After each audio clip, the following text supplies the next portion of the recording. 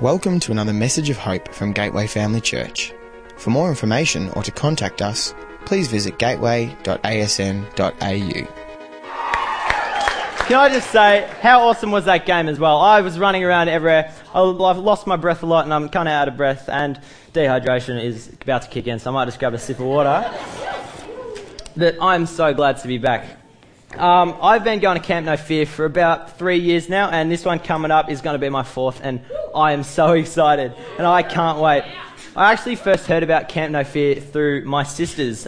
They went when they were going into year 7, and I'm a couple of years younger than them. I was about 10, 11 years old, and I couldn't go, but when they came home from camp, they could not stop talking about how good it was. It was amazing. There was muddy games, there was soapy games, there was games in the middle of a lake, there was games where we had to figure out how to get out of the room, and just games all over the place and crazy. And as an 11, 10-year-old kid, it sounded incredible and nothing sounded better.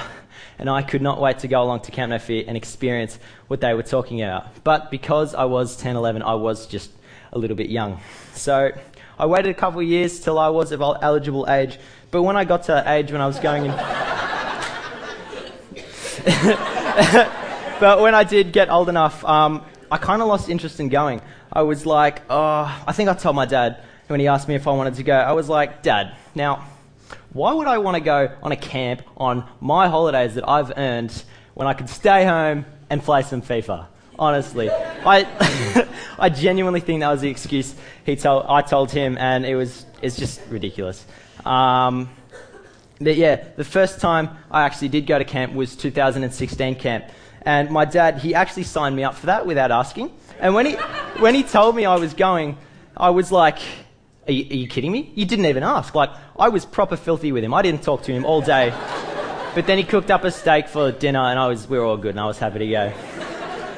But looking back at it retrospectively, I am so glad that he signed me up to go to camp, because it was the best fun I have had in a long while. Like, I've had some good laughs with good mates, playing footy, playing soccer just at school, but Camp No Fear was and is still the real deal, with real people. It's real fun, real experience, real life. You get to talk with everybody and get to know each other, and it was the most real thing I had done up in that point in my life. But last year, in fact, was my favourite camp, because the games were muddier. There was a game called Muddy Mattress, if you guys are out.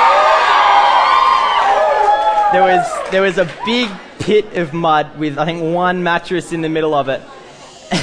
And when the whistle went, the 4 teams had to dive onto that mattress and try and get it back to our team's corner, and it did not go anywhere. There's about 20 people jumped onto one mattress, and it was just a lot of fun because we were in mud, and I think at one point all the boys just stood up and started singing Amazing Grace for no reason.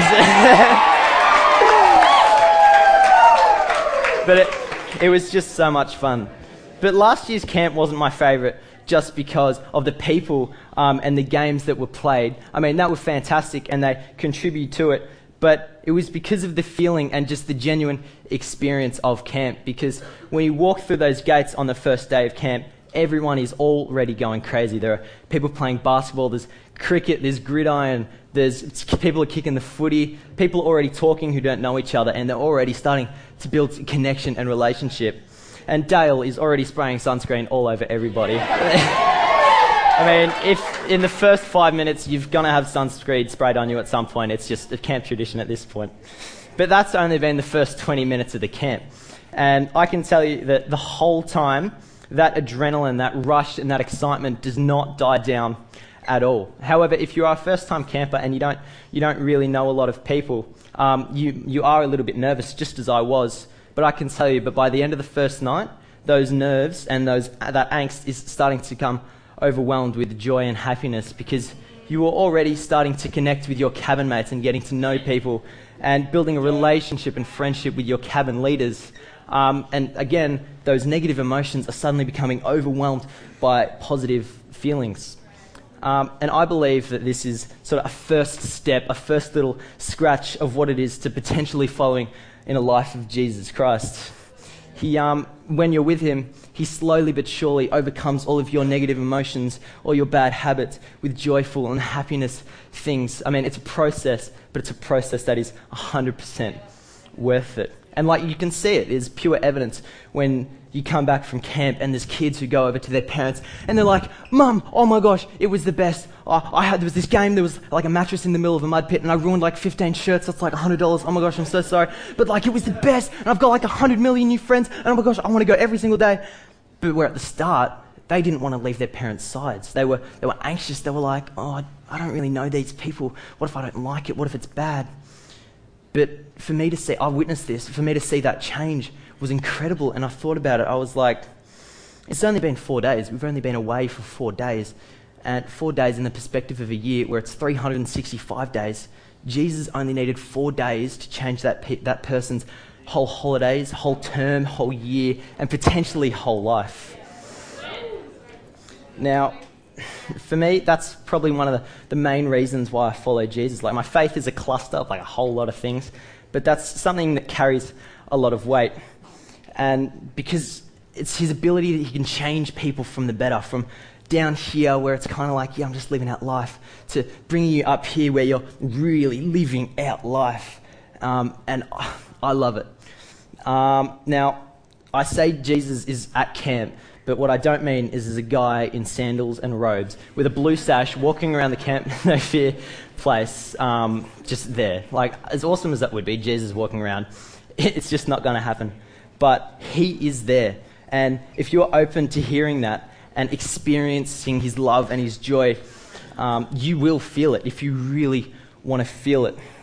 And at camp and at youth as well, I know it has impacted me in the way I learned how to hear from Jesus and God when he's trying to change me or he's trying to put me on the correct path.